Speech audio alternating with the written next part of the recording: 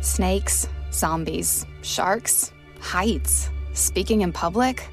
The list of fears is endless. But while you're clutching your blanket in the dark, wondering if that sound in the hall was actually a footstep, the real danger is in your hand, when you're behind the wheel.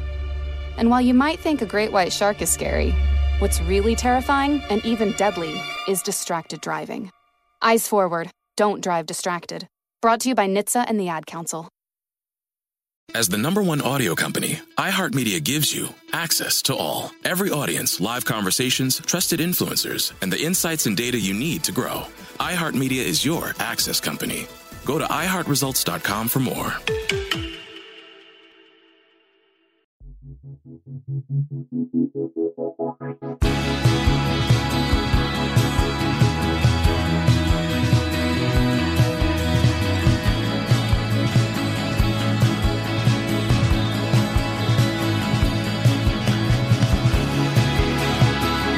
You're listening to 100 Words or Less with Ray Harkins.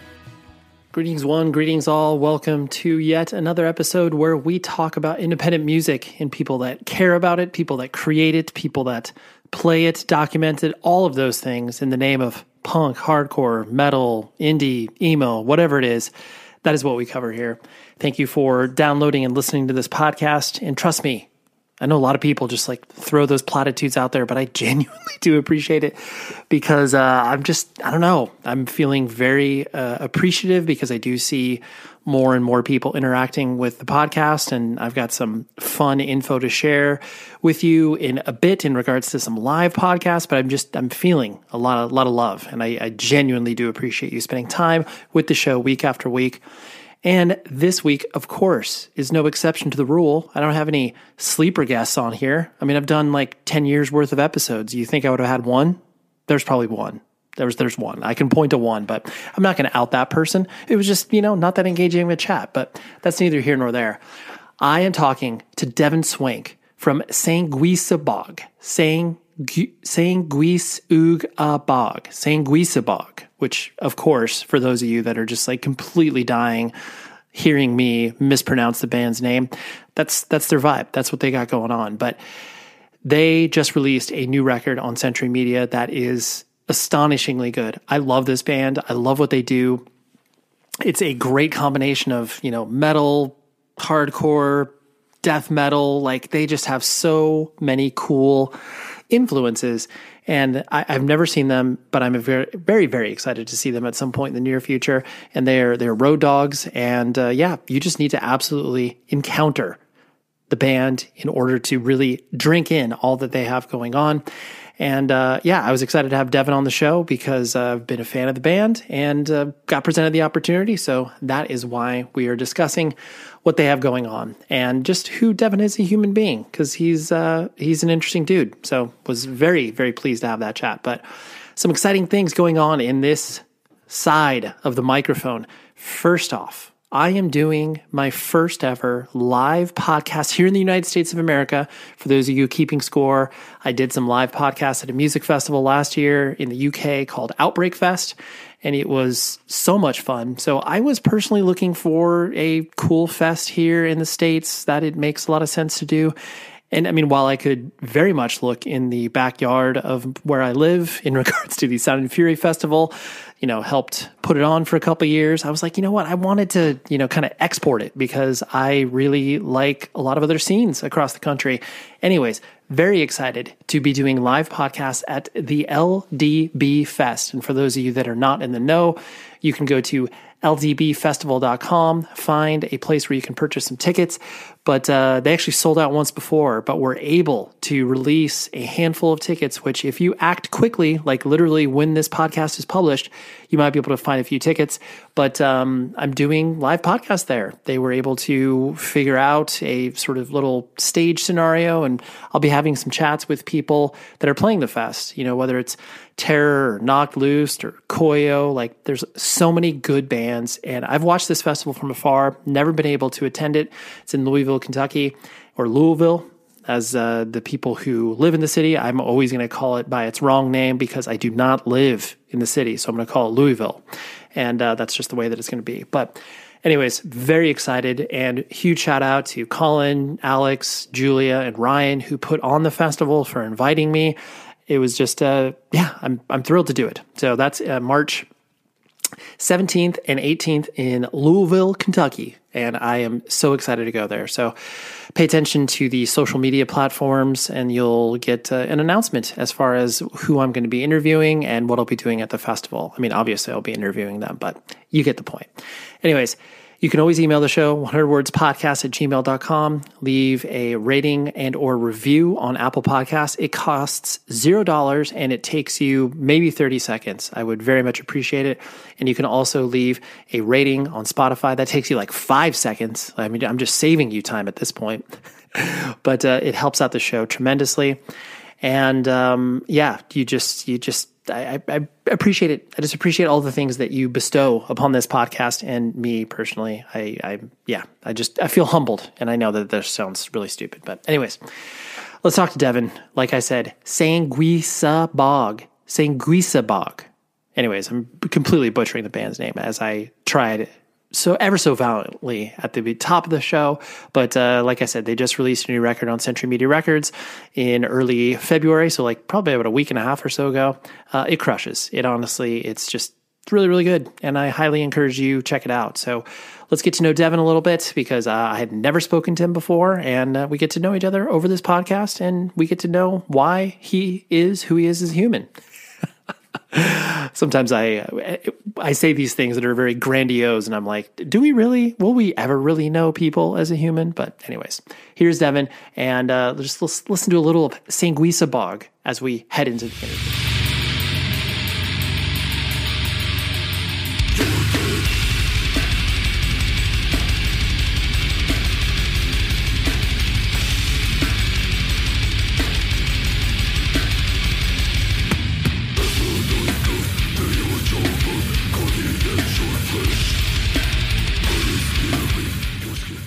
And I want to say that Decibel was the first place that I really was aware of the band. I mean, I had seen the name kind of, appear on flyers and social media and stuff like that. And admittedly, as a person who got into independent music via punk and hardcore, death metal is selective for me. There are certain bands where I'm just like, love them. And other bands I'm like, yo, this is silly and over the top. And I put you in that camp initially, where I was like, what the hell's up with this band? But then once I saw the work that you put in, and the fact that there was, a clear intention to why you were presenting yourself as such.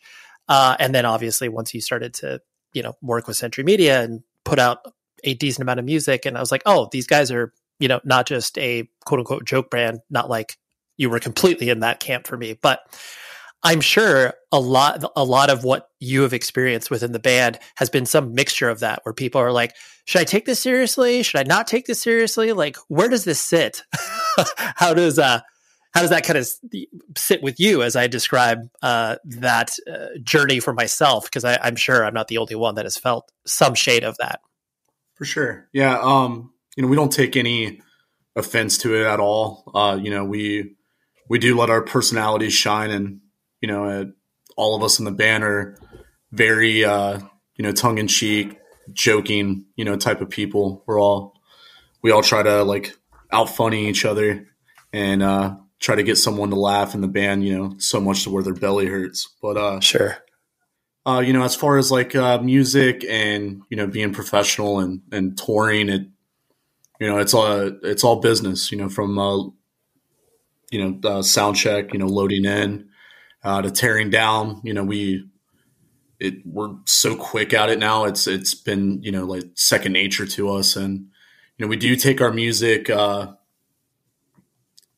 definitely to a serious level, as far as like lyrical structure. It's nothing like I really actually indulge in. It's not like fanaticisms or anything like that. So it's definitely comes from a place of just being bizarre and taking inspiration from like a lot of other bands prior to us and like horror films and things such as that. But, I think ideally we're just more ignorant than I would say that we're funny. We don't there's some parts and aspects that we don't take too seriously, because if we did take it too seriously, then it would also hurt our feelings, like when we get negative feedback or anything like that too, or if things weren't to go right by any means, then it could be detrimental to some, people like us. But for us, it's all just about having fun. I wouldn't say necessarily we're a joke band or anything like that. We're not like Guar, where we're spraying blood on people and decapitating Hillary Clinton, or right, doing using props or anything like that. But right, as far as like the way we like to come across, as people that you could always chill on your sectional with and hang out and have a few laughs with. We don't want the persona of being some kind of like uptight metal elitist or snob or anything like that. Right. And honestly, I completely follow along with your trail of logic. And I do think that is why people have paid attention to you so quickly, because there is this element. Like, I mean, metal in and of itself is sometimes a very silly genre, even though the bands take it, dead seriously with their presentation of whether it's, obviously dressing up in corpse paint or, bullet belts or Vikings or whatever element of it. But just the fact that you guys are like, we wear real clothes. We talk about weed a lot. And we also like to be funny. Like it's, I think that's, to your point, it does let you guys shine as human beings and know like, oh yeah, like we are who we are, and it's contained within this, music, which is cool.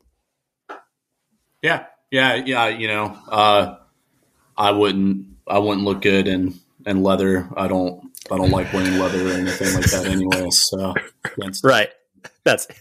You're like, we tried at the very beginning, but I just couldn't fit it. So we tried a different angle, Yeah.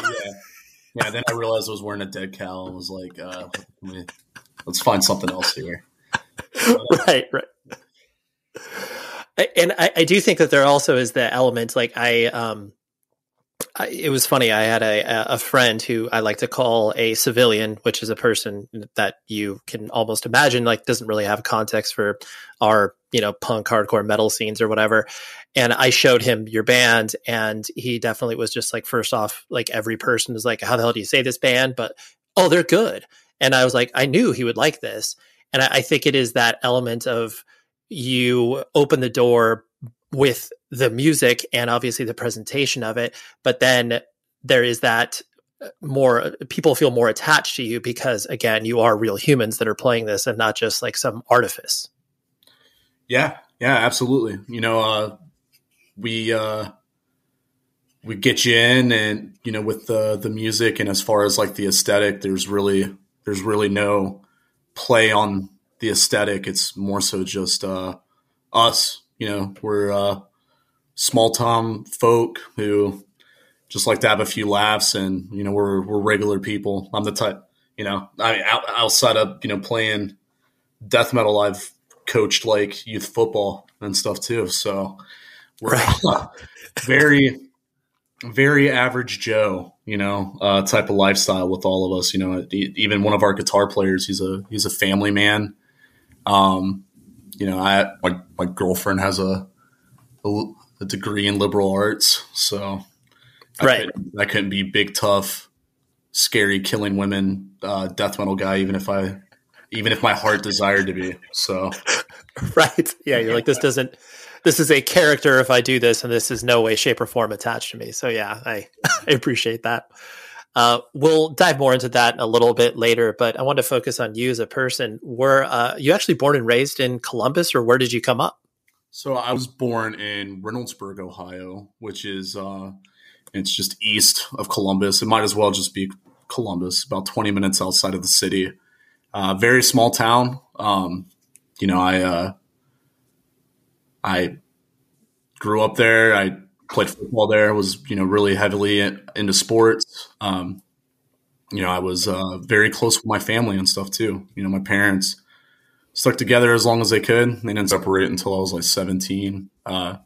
Spent a lot of time with my grandparents, so they were the two people that reared me, and brought me up and taught me how to be a good person, and they didn't listen to metal at all. But my dad, my love for the kind of music I like, definitely came from my dad. My dad would listen to like Black Flag and Sepultura, Obituary, some early like Morbid Angel and stuff too. And, I kind of latched onto that like at a very, very early age. I remember being a kid and I would hear like a Chevy truck commercial, and it would have like a distorted guitar, like a little break.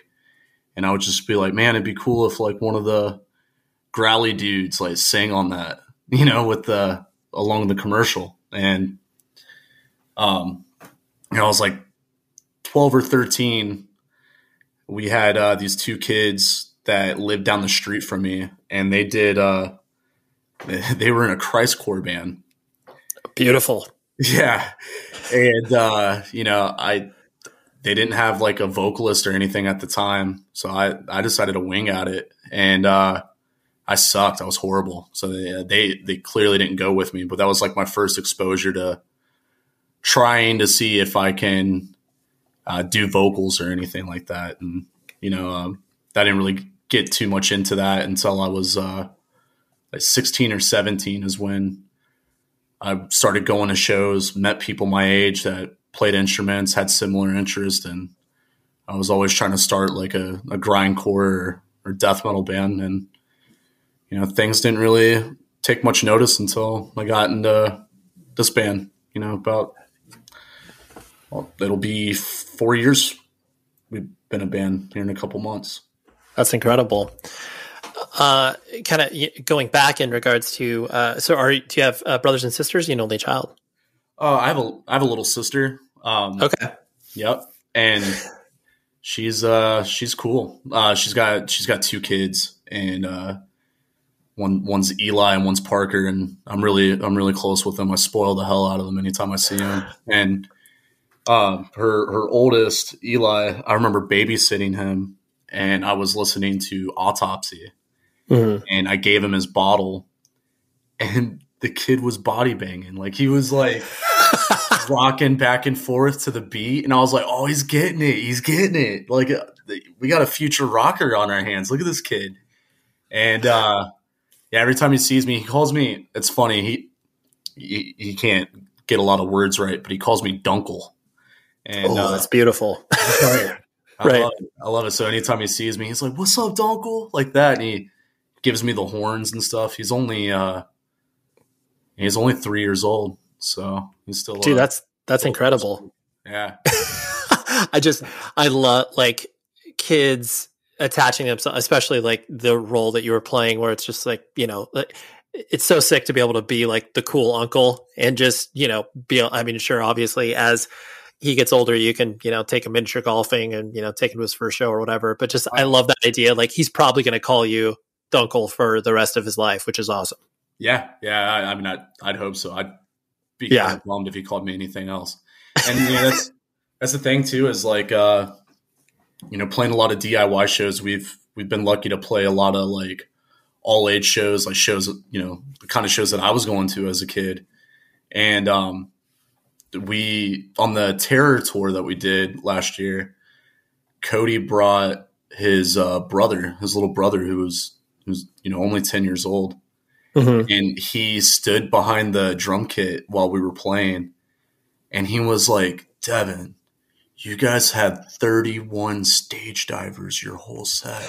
And I was like, you counted? He was like, yeah. I was like, that's so cool, dude.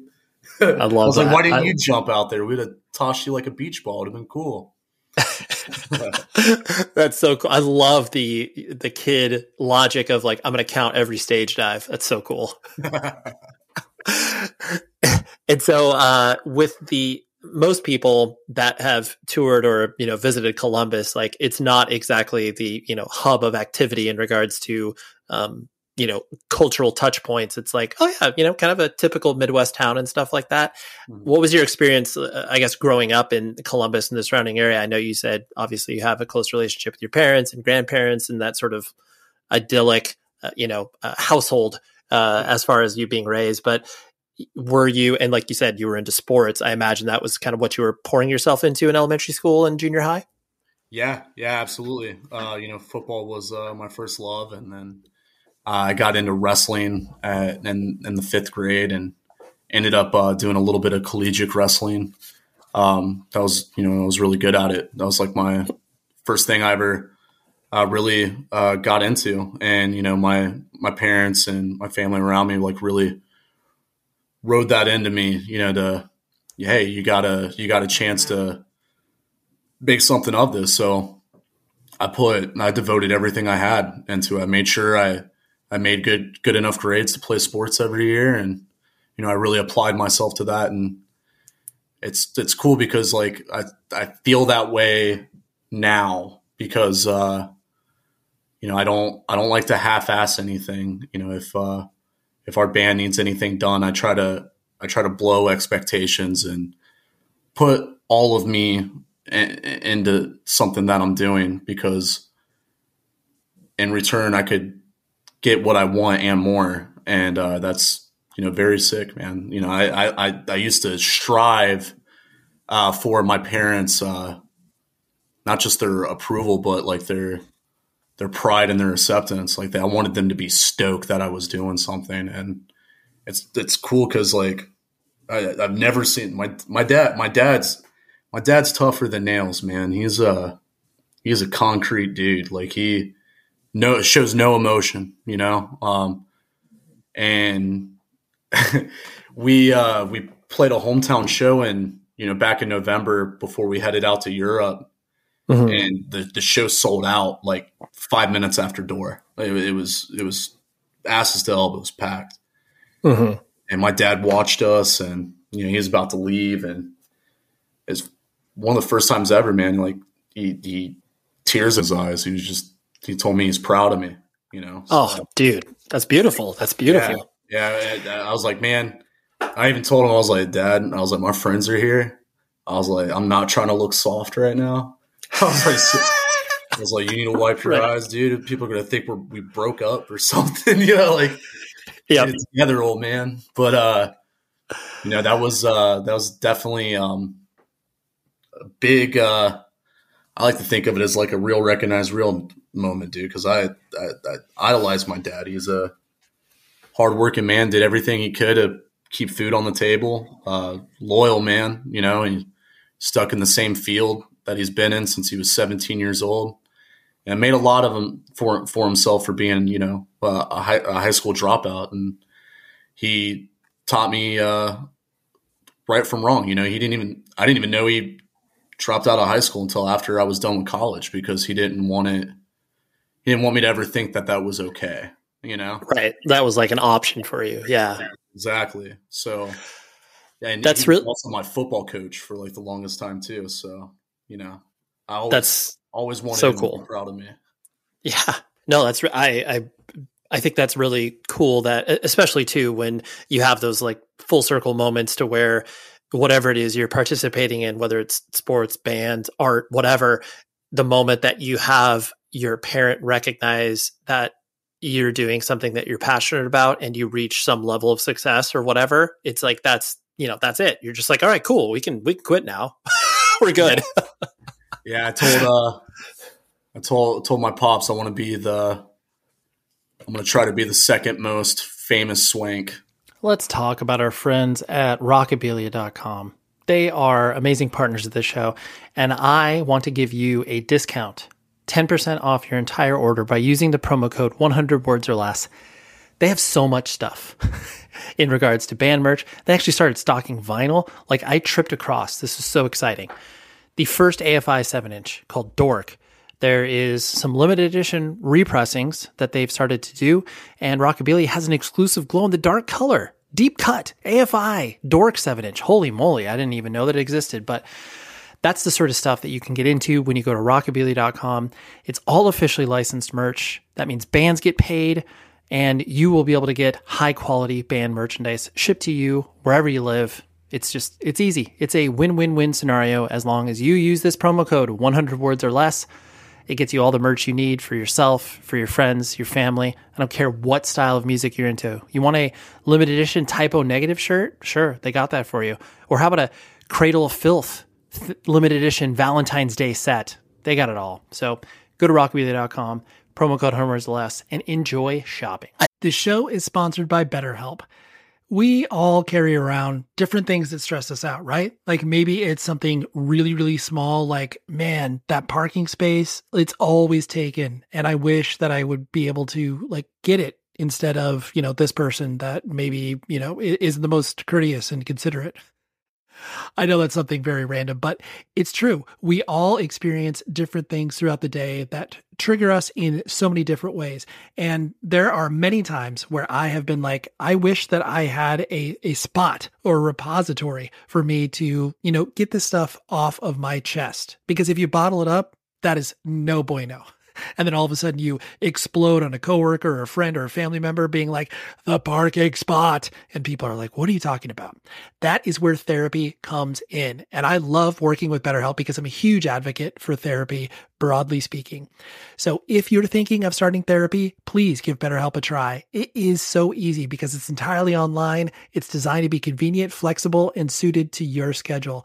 All you do is fill out a brief questionnaire, and then you get matched with a licensed therapist. And if you are not vibing with the therapist for any reason, you can switch it out at no additional charge.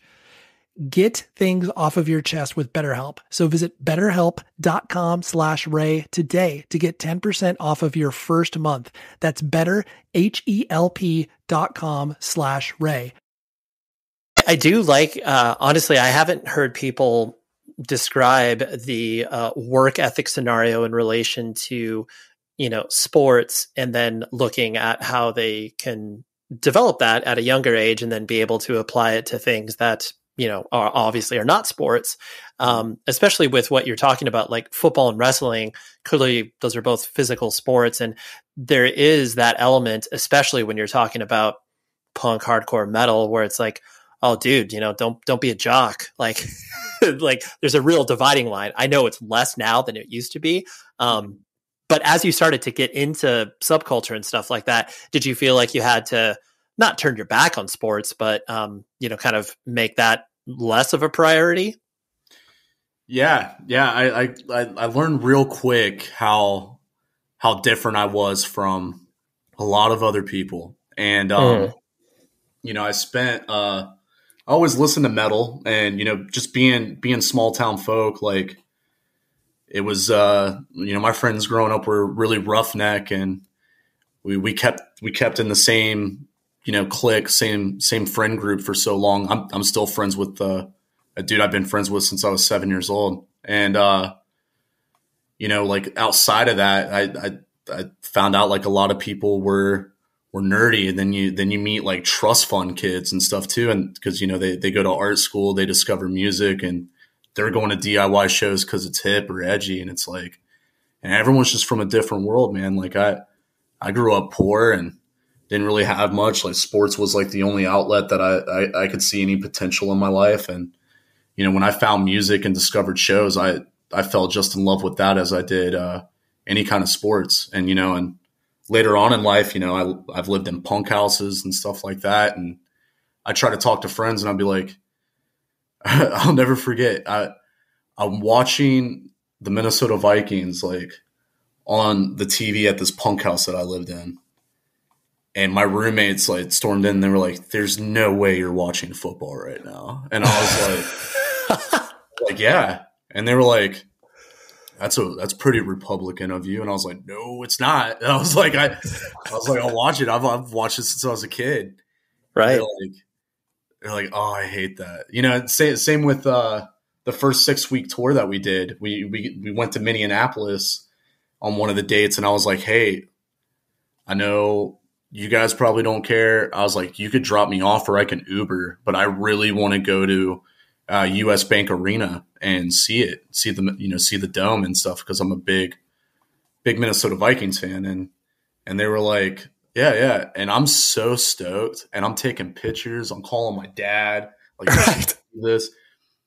And everyone else is just looking like, dude, it's cold. I'm not having really as much fun as you. And I was just like, yeah, I guess you're not. I'm the only one in the band that still watches sports, still gets pretty dedicated. Being from Ohio in general, like, it's that's what pretty like reigns supreme here is collegiate sports and football and even hockey. Like, we don't even have a franchise team, but people are so like diehard into it.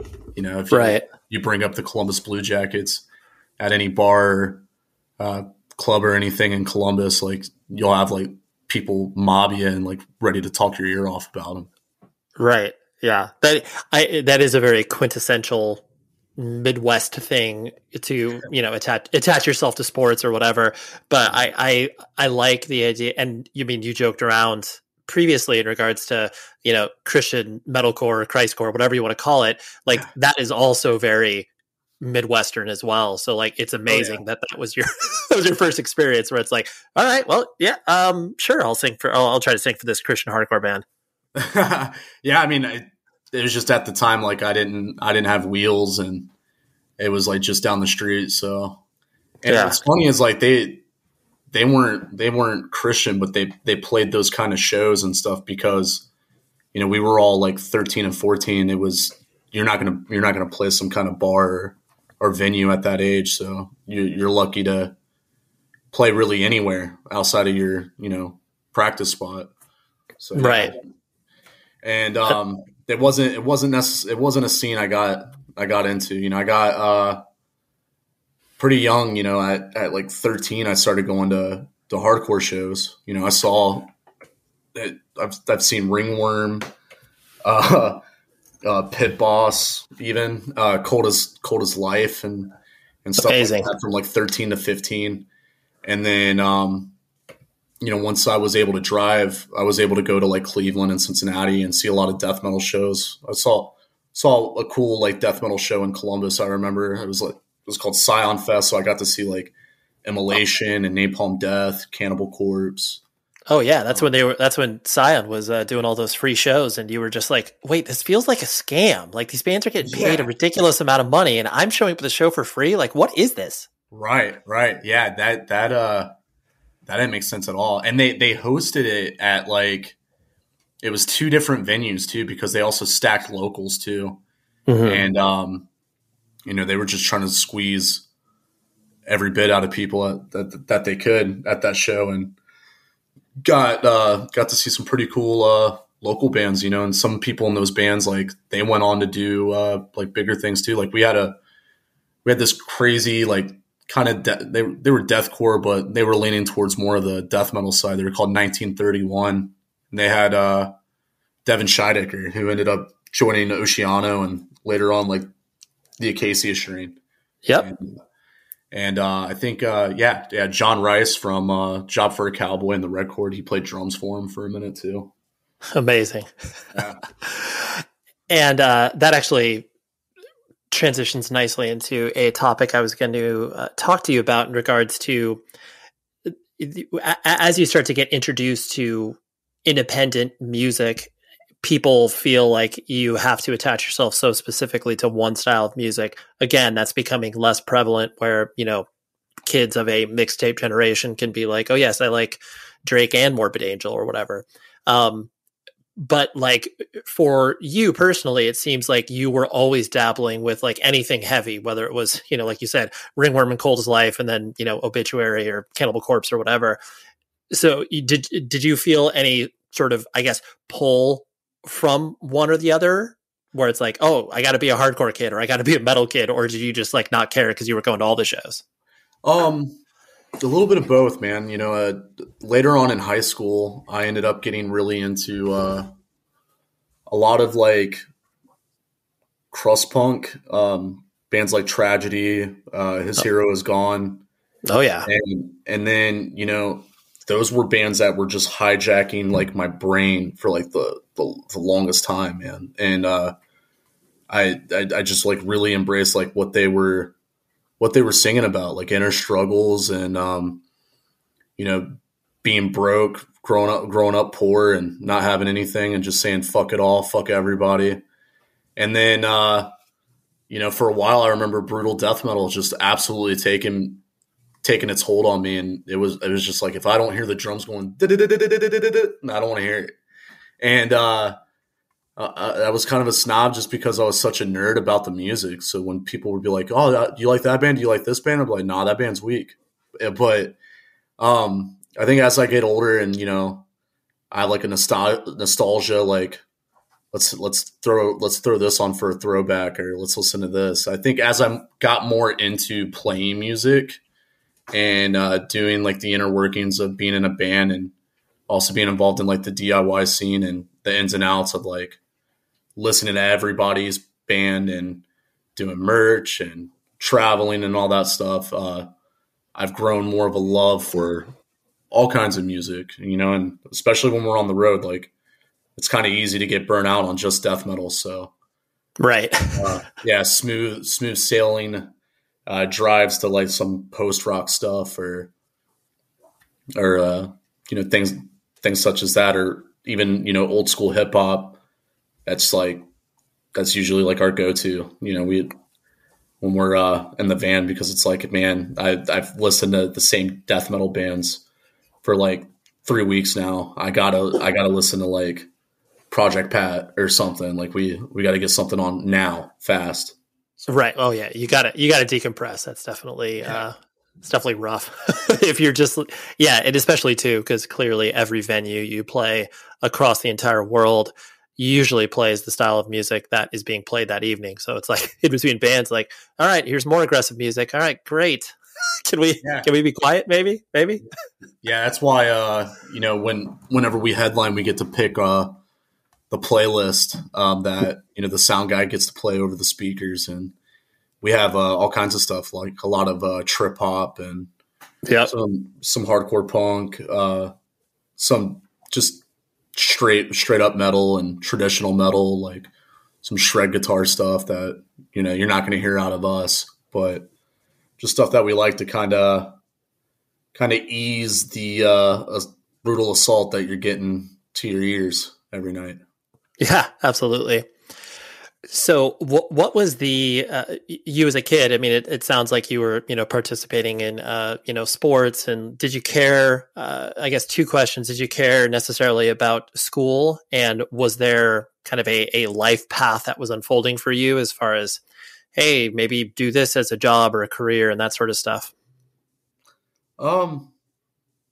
Yeah, I always wanted to be involved with music as far as like a career standpoint. I even ended up going to like a vocational school as well as my home school in high school for 2 years, because I was thinking like, hey, if I could pick up some tips and a trade, and if I don't make it as like a touring band or anything, I could be a roadie, Mm-hmm. Maybe I can learn something on the electric side, or like for a minute, I was interested in being like a personal bodyguard or like VIP protection and things like that. Oh, sure. Yeah. Well, there's a ton of, especially within, punk and hardcore, like there's been a ton of people that have, graduated up to that, where it's just like, oh yeah, I watch out for Justin Bieber or whatever. So yeah, that makes sense. Yeah. And, as far as school, I was so, growing up, I was so attention deficit ridden. It was really hard for me to like focus, because I'm being taught the same thing every day. It would be so easy for me to just daydream all the time. Uh-huh. I did my work and I got by. I flew under the radar. Where I impressed anybody like in school was with sports, and that was my thing. Like I tried, but even trying, like I would say that I was doing, just a couple steps above the bare minimum, and make passing grades. I didn't have anything that looked bad at all, but I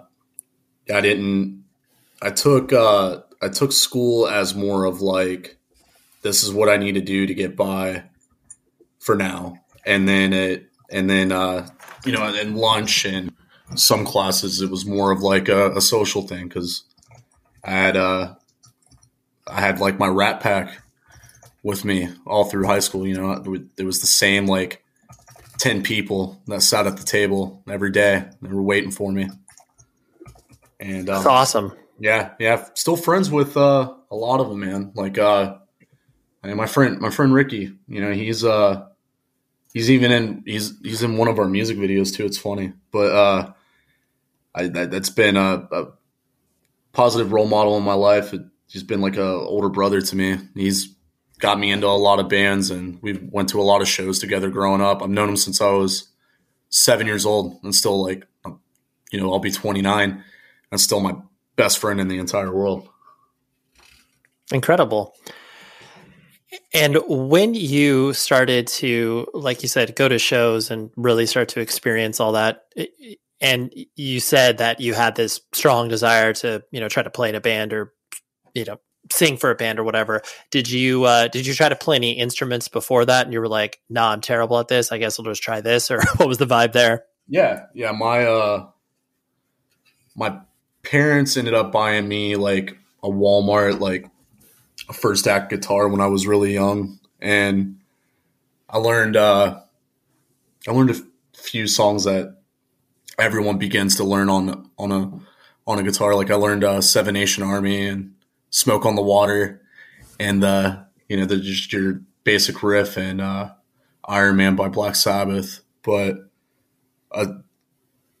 more past that, not really anything. I dabbled in drums a little bit too, but you know, it was so hard for me to like sit still and learn something. You know, I always had to keep moving and talk about this and then talk about that, or learn this and learn that, or do this and do that. Now, you know, I was so hyperactive that I just couldn't apply myself to something like that. And you know, I started my first band at I was like 16, and you know, I moved back in with my grandma, and my friend Dan, who I still talk to, he lived down the street from her, had a huge drum kit, and he was listening to bands like Nile and Dream Theater and all kinds of cool stuff. So he was a very, very talented drummer, and still is. And I was like, man, I just found the hardest person to find in a band. Like I think from here it'll be easy. So I remember going to it was a Morbid Angel, Dark Angel, or not Morbid Angel, Dark Funeral, and I think it was Grave. They played my hometown of all places in some kind of like country like bro bar. It's like a frat bar. It's weird. And we were able to go, you know, even under the age of 18. And I found a kid named Kenny who was like a year older than me, and he played guitar. Wasn't all that good, but you know, we decided to hang out every week and try to start a band. And you know, we put out like a makeshift demo and made like a paper kind of digipack with it. And we were passing it around. And then I listen, you know, I haven't listened to it in years, but you know, right. Who are you trying to rip off? And I remember going back at it and was like, I was like, man, you know, I wasn't really that good. And then, you know, I've been in tons of bands, you know, from then on, and I wouldn't say that I mastered the craft of being a vocalist and frontman until maybe like the last like 2 or 3 years, and I'm still learning. You know, as time goes on, I learn from all my peers too. You know, like when we're on support tours or even headliners, I watch every band that's out there. You know, and when I'm home, I watch videos of bands, you know, performing live literally like every day. It's almost like when my dad and I would study film and watch like plays, like football plays and stuff like that. And we're like, oh, we should try this and try that. I have applied that in my life now, with music. I'll watch someone like Corpse Grinder or Frank Mullen or Carl Willits, and I'm just like, what do they do that's so special, that's grabbing people, and what do they do that I like? What specific things, and how can I put my own kind of spin on it, or how can I try but obviously fail miserably to make it, better or cooler in some kind of way? Yeah, you're putting in the work. You are. I mean, I think it's honestly like, not to armchair psychologist you, but I do think it's an element of, I mean, obviously how you were brought up, but then the idea that the Midwestern ethic of like, got to put in the work, like not everybody feels the same way about, the art that they create. Like sometimes it's just that idea that it's this esoteric thing that, comes raining down from the sky, that it's like, oh yes, like you're just naturally talented. And it's like, yes, talent can get you there, but you clearly have to work at it. And like, you've been able to develop those disciplines through all those other channels. And now you're just like, oh yeah, I'm going to continue to work at it because that's what I know in order to get myself better at the thing. Yeah, absolutely. I've,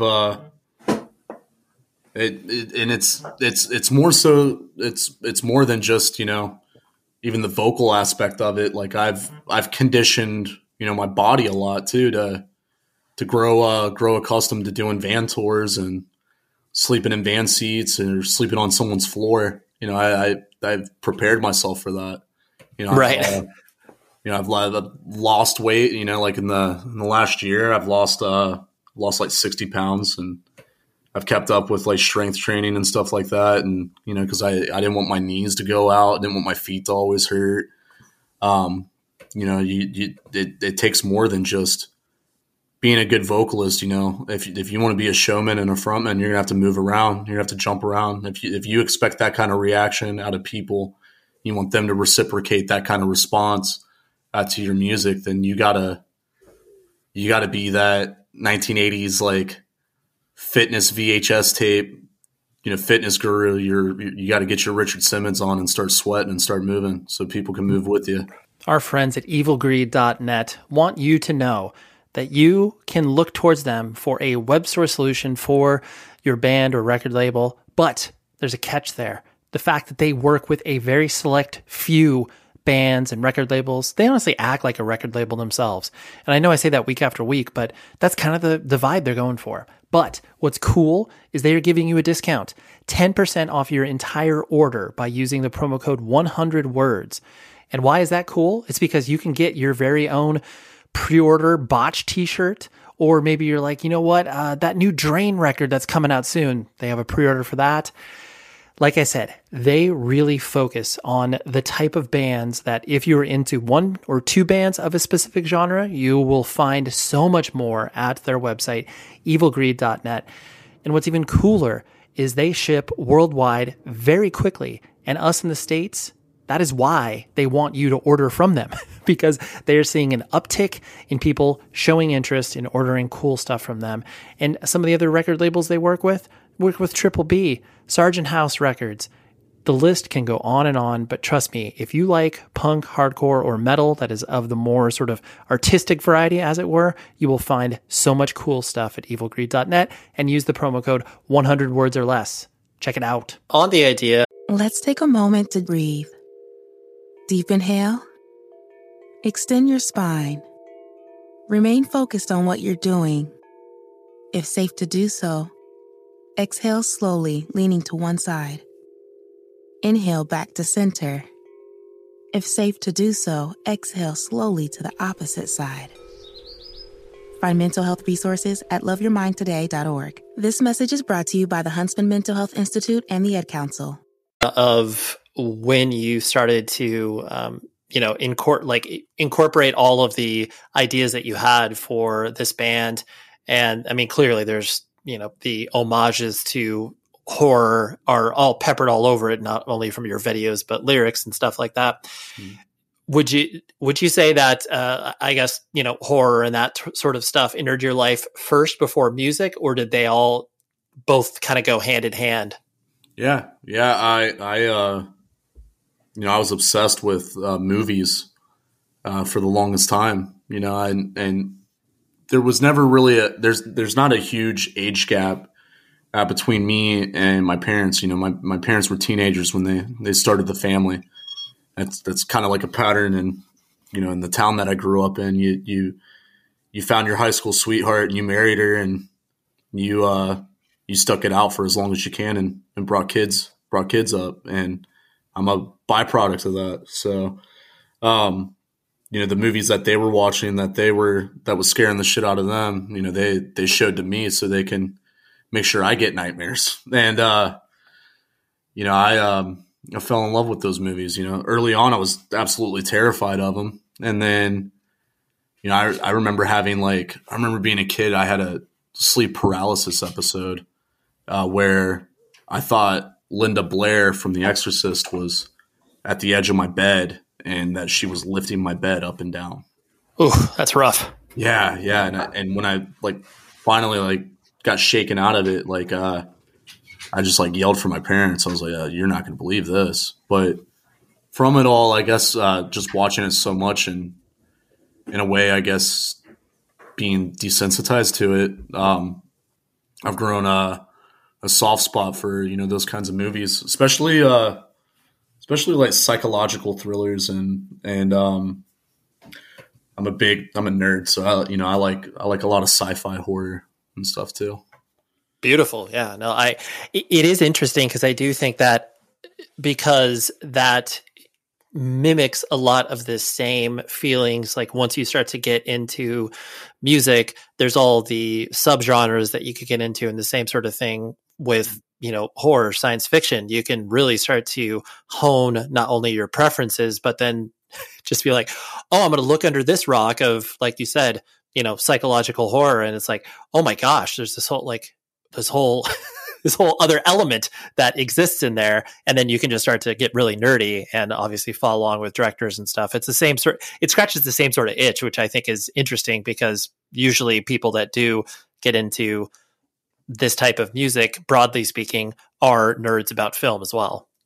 Yeah. Yeah. That it's always been a topic that's brought up, and, I have such a love for horror. I've collected, a number of horror tattoos and stuff on me as well. I have a Cannibal Holocaust tattoo. I have a spectacular. Yeah, I love it.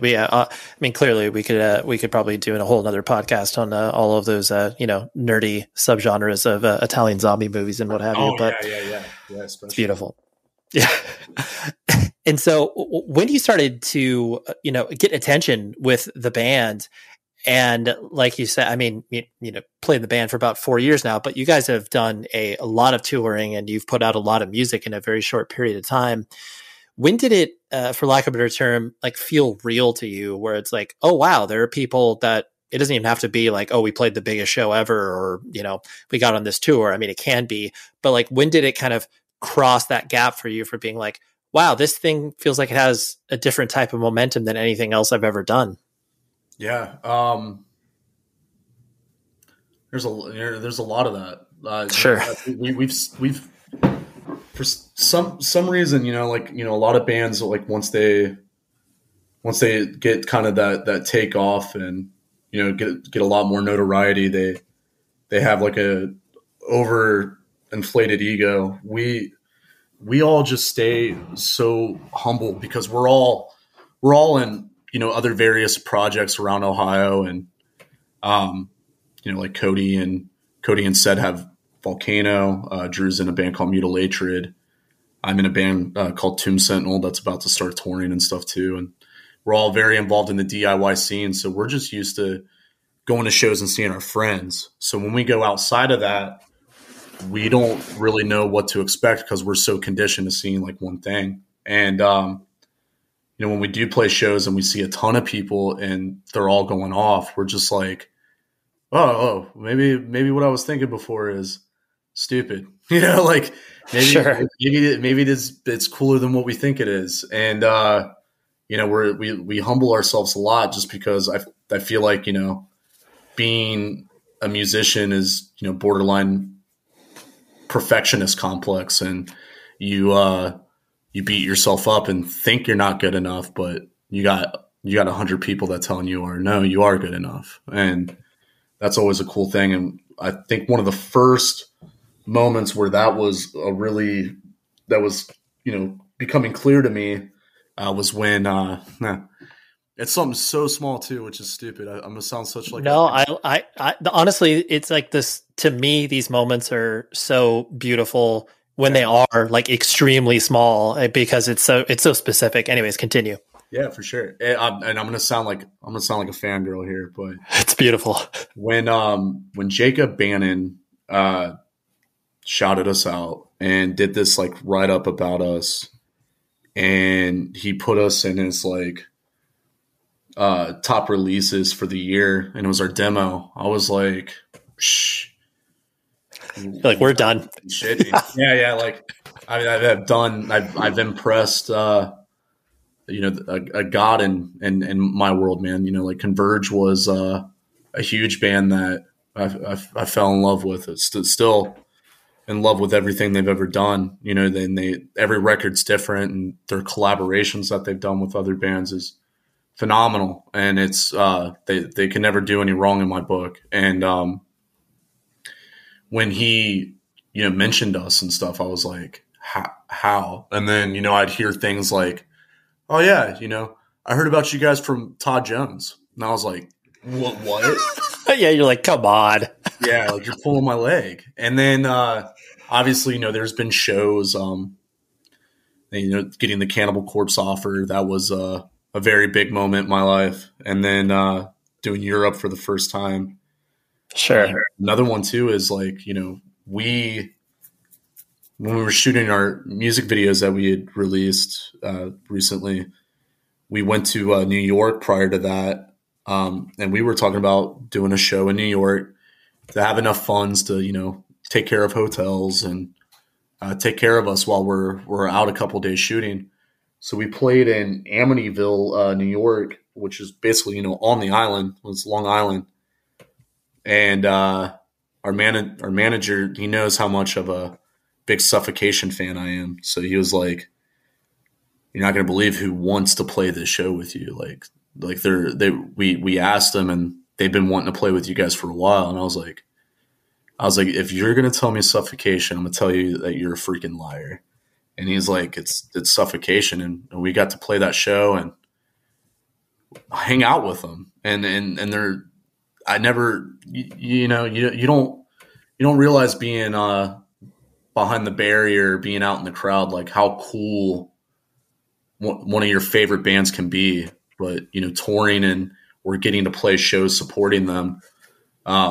You get to find out, man. And that band just happened to be a group of some of the coolest dudes ever. They couldn't be any more cooler, honestly. And then, I got up on stage and did Funeral Inception, which that's one of my favorite songs of theirs, and got to perform it like and grab a microphone. And I was just like, this is, what we say in hardcore, like real recognize real. That's it to a T. That's beautiful. I love that. And the idea of injecting the humor that you guys do, I know, like you said, that is basically your personality. So you felt it probably would feel stupid if you didn't inject that into the band. But I know that has captured a lot of people's attention. Especially with just, how tongue in cheek you are and how much you, it's like, oh yeah, like we drop acid every single time we practice or whatever, just like all that sort of stuff. Was it kind of just an inevitability that you guys were going to, inject that sort of humor into it? Or was that something that just like happened over time? Yeah. I want to say on record, like please. I'm not a big partier, like at all. Sure. I can't stand it. And also like alcohol just, it triggers me. I can't stand like drunk and drugged out people. Occasionally I'll have my fun, but right. All in all, that was kind of like one of our ex members that was their personality was kind of got it every day. But yeah. Okay. As far as like, being funny and injecting, our personalities, that just came naturally and out of sheer boredom. And it was just like, I just thought of something funny. I told everyone else in the band it. Now I think the fans would think it's funny too. And, thankfully we've had a pretty good response with that, and it's just we're all in all about having a good time, because like I said, if I took this way too seriously, there would be times I would be let down. And also if I was so serious about something as bizarre and grotesque as death metal, then I wouldn't be the kind of guy that people would enjoy like having interviews or something with. I'd be on the FBI's most wanted list. Right. So, I just think that, it was definitely inevitable that it was going to come out. I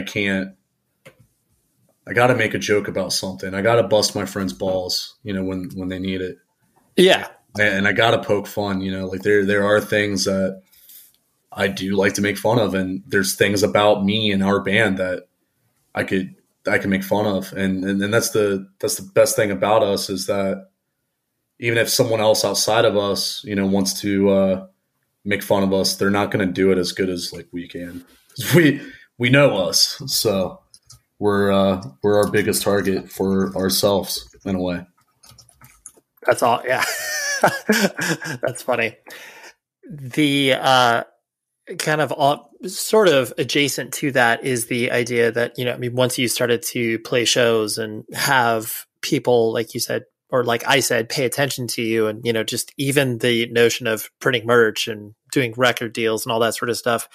Have you felt, I guess, comfortable with the music industry / business side of things? Or is that something that you're just kind of like, well, I know it's necessary for us to, put one foot in front of the other, but I would rather not pay attention to it? Or where's your headspace at? Oh man, I'm still in such a big DIY mindset that,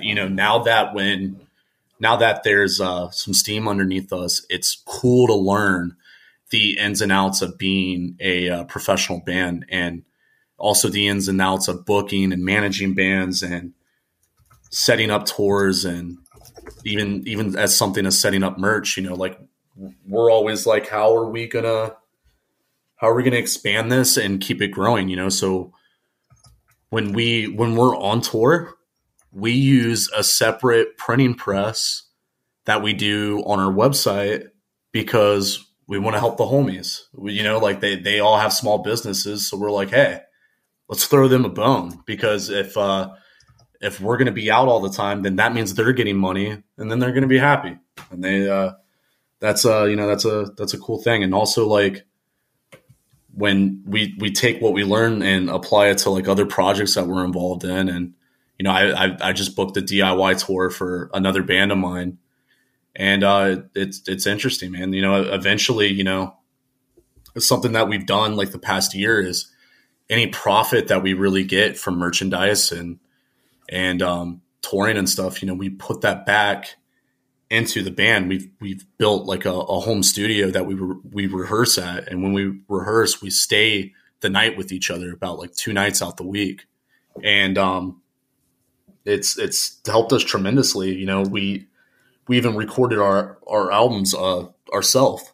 And then for this record, we had Kurt Ballou mix it, which is badass, man. A huge hero of mine. But right, like that's the kind of like the big move for us now is how can we take like what we make of this and invest it in us, and also explore other outlets. Like I used to work at a printing press. So then I was just like, what if I buy like a 7-station or 6 or 7-station screen press and like an automatic dryer, and maybe we could print our own merch, and, we could take that money and put it into something else that we want to do. And, just in case that this doesn't go on forever, there's other outlets where we can still have our hands in the pot in some kind of way. And because I don't want to go back to a blue collar job or a white collar, like pencil pushing job. I want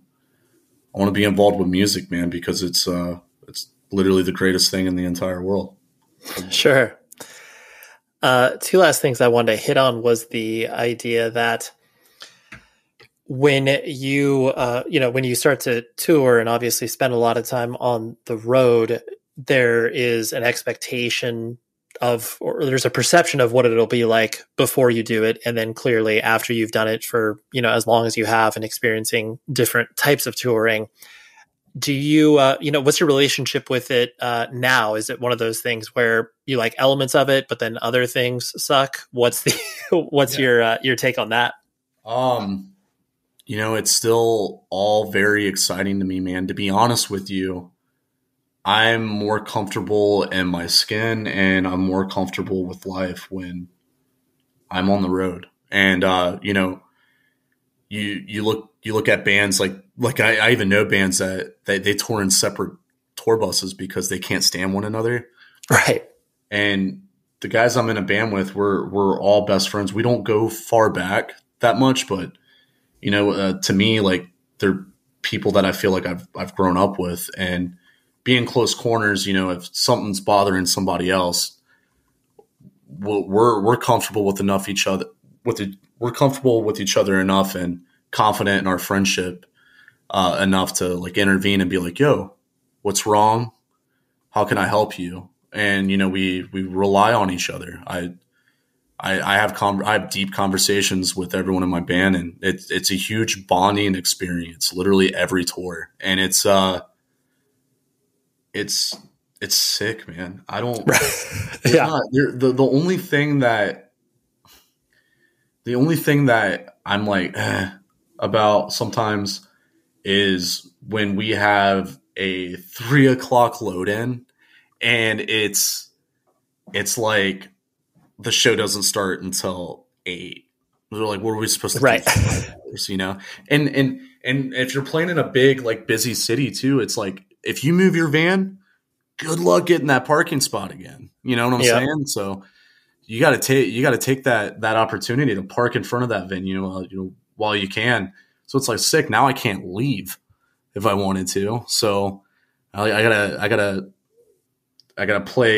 cosplay as Dora the Explorer and bust out my map and see where's a good vegan spot to eat, or where's a cool record store I could check out. So that's as you become an adult, there's like just those things where it's like, all right, show me your best record store, show me your best vegan spot, show me some good coffee, and then we can play a good show. yeah, absolutely. And then and that's the thing too, is like we don't hate it, but like we're not too huge on like sound check, because we do know, like, as a room gets more packed, it's gonna sound different regardless, because the sound check's cool. It sounds really cool out there and in the monitors, but then now you just added like 300 like screaming people, at the end, it doesn't sound the same. And also, like, we have to put up our stuff and then take it back down, or keep it in the back as a back line. And it's just like, we're so quick at that.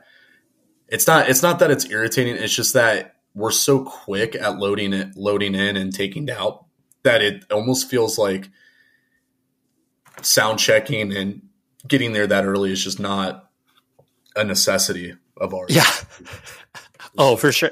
Yeah. It's like something you have. Yeah. It's something you're like, you use that time to be like, all right, is our stuff broken? Do our amps work? Like, how much are we going to bum out the sound guy? Like, those are the necessary things, but not the actual, okay, like, we sound good.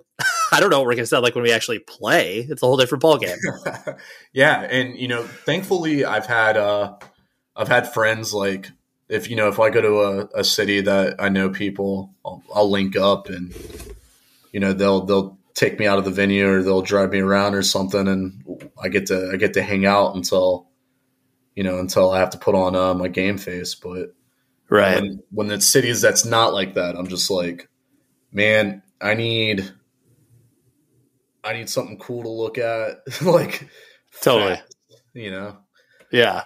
That's the last thing I wanted to hit on was the idea that, I mean, you, like you mentioned previously, you are existing in a lot of other bands and musical projects, like, exploring stuff with, Skag, your D-beat stuff. And obviously being able to do all of these things has that always kind of been your mode, to be doing a lot of different stuff at one given moment? Or is that just because you are kind of taking these opportunities as they come because it's, fun to collaborate with friends?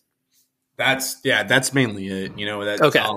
We, like me and Cody are in a couple different projects together, and it's only because like the funnest thing that me and him could ever do together is just come out with a band and out of thin air. We call it instant gratification. It's when we literally record a demo in one day, and it could be any kind of band, any kind of style, and we just go all in on it. And that's always fun, man. Like, it's cool to go home and do your homework and come back with some ideas and carve out some things, but it's also just really cool to jam, dude, and just think of stuff off the dome, and you surprise yourself with how cool it is, and that's it's always fun, man. Even when I'm not jamming or writing or working, my mind is always going. The carnival is just on full blast, like da da da da da da da da da. Right, it doesn't stop. Yeah, and I'm always working, even when I'm not. Even when I'm asleep, I'm dreaming about playing shows or writing music. Yeah, you're scheming. You're scheming.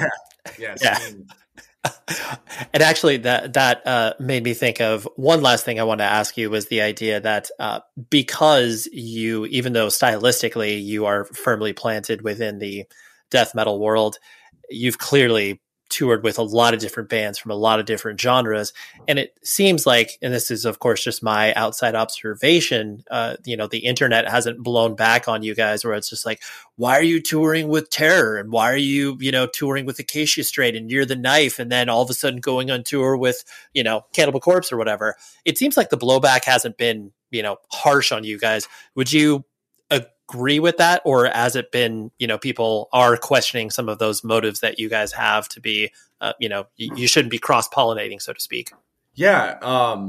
No. Yeah. I'm generally surprised. Like, not a lot of people have been giving us any flack about it, because, there have been tour offers that we've turned down, not for like aesthetic wise. Like, we hardly ever turn down anything.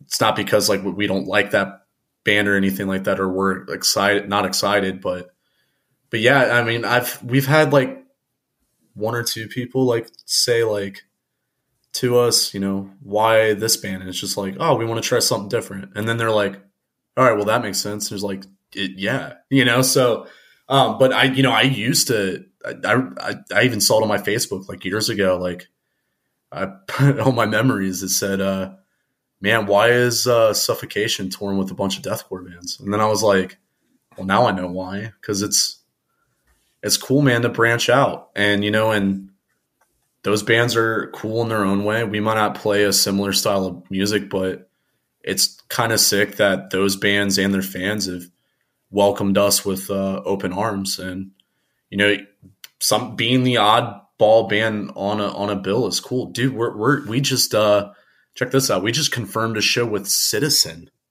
of all bands. So it's beautiful. Yeah.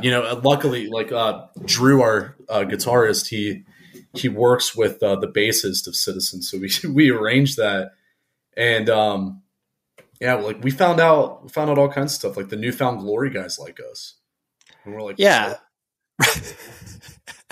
Well, I think it is there, especially too, like as you start to recognize that a band, kind of echoing back to how we started the conversation, when bands are, real and they're showing themselves as plainly as can be, regardless of the genre, you're just going to be like, all right, like this is cool. And I respect this, and I think that's, again, why people are gravitating towards you guys, not only because you're good, but again, you're just, real humans playing this music. And yeah, that's, it's cool to be able to hear all of those random notes of like, oh, wow, I never thought, Chad Gilbert would be repping our band, but here we are. No, would have never thought that. Yeah. It's cool, man, because like, you know, they even tell us sometimes like what they like about it, and you know, they like that we're as people like not as like serious or militant, and it's like, yeah, you know, like I last interview I did, what, you know, we kind of came up with an agreement to say it best, like it's brutal death metal, not for everybody, but for some people. It's for the craft beer like hipsters. It's for the hardcore kids. It's for you know, we try to be everybody's band with playing music that isn't suitable really for everybody at the same time. For sure. Well, Devin, thank you very much for letting me bounce around your brain and be able to take you to these random places. But I genuinely appreciate you hanging out, man. Yeah, likewise, Ray. It was good talking to you. There we go. That was Devin, and thank you very much for him spending time, and my friend Tim, who does this publicity. It was a great conversation, and like I said, I cannot wait to watch Sanguisugabogg. I'll never be able to pronounce it right. But again, that's part of the charm of the band. You can just look at them and be like, oh, dude, Sanguisugabogg or whatever. And people will know what you're talking about. But they crush, and go check them out as they get out there on the road and play some shows in front of you, hopefully. Next week is a fun show, as usual, because I'm never, like I said at the top of the episode, I'm never bringing you a sleeper. And if I do, I'm just not going to publish it. That's the reality. Next week, I have Tepe Teranishi from Thrice. I have collected all the members of Thrice with the exception of Dustin, and no particular reason. I just have neglected to reach out to him to be like, yo, let's podcast. These are gentlemen I've known for 20 plus years, and it's very fun for me to have these discussions with them because I find out more things about them when I ask them these really pointed questions. But Tepe has been a person who I care about greatly and was excited to have him on the podcast. So that's what we do next week. And like I mentioned, go to ldbfestival.com. You can find some tickets. And I look forward to those of you that are going to that fest, and give me a high five or just hang out, whatever you want to do. I'm not your boss. You get it. Anyways, until then, please be safe, everybody. The show is sponsored by BetterHelp. Trust me in saying that no matter who you are, mental health challenges can affect you, and how you manage them can make all of the difference. That's why everyone should have access to mental health support that meets them where they are and helps them get through. BetterHelp provides online therapy on your schedule. It's flexible, simple to use, and more affordable than in-person therapy. Connect with a licensed therapist selected just for you. Learn more at betterhelp.com. That's betterhelp.com. It's the Kia Summer Sticker Sales Event, so give your friends something to look at, like a B&B with an ocean view, an endless field of wildflowers, or a sunset that needs no filter. Make this a summer to share and save with a capable Kia SUV or powerful sedan. See your local Kia dealer or visit kia.com to learn more. Kia, movement that inspires. Call 800-3334-KIA for details. Always drive safely. Sale applies to purchase of specially tagged 2024 vehicles only. Quantities are limited. Must take delivery by 7/8/24. Let's take a moment to breathe. Deep inhale. Extend your spine. Remain focused on what you're doing. If safe to do so, exhale slowly, leaning to one side. Inhale back to center. If safe to do so, exhale slowly to the opposite side. Find mental health resources at loveyourmindtoday.org. This message is brought to you by the Huntsman Mental Health Institute and the Ad Council.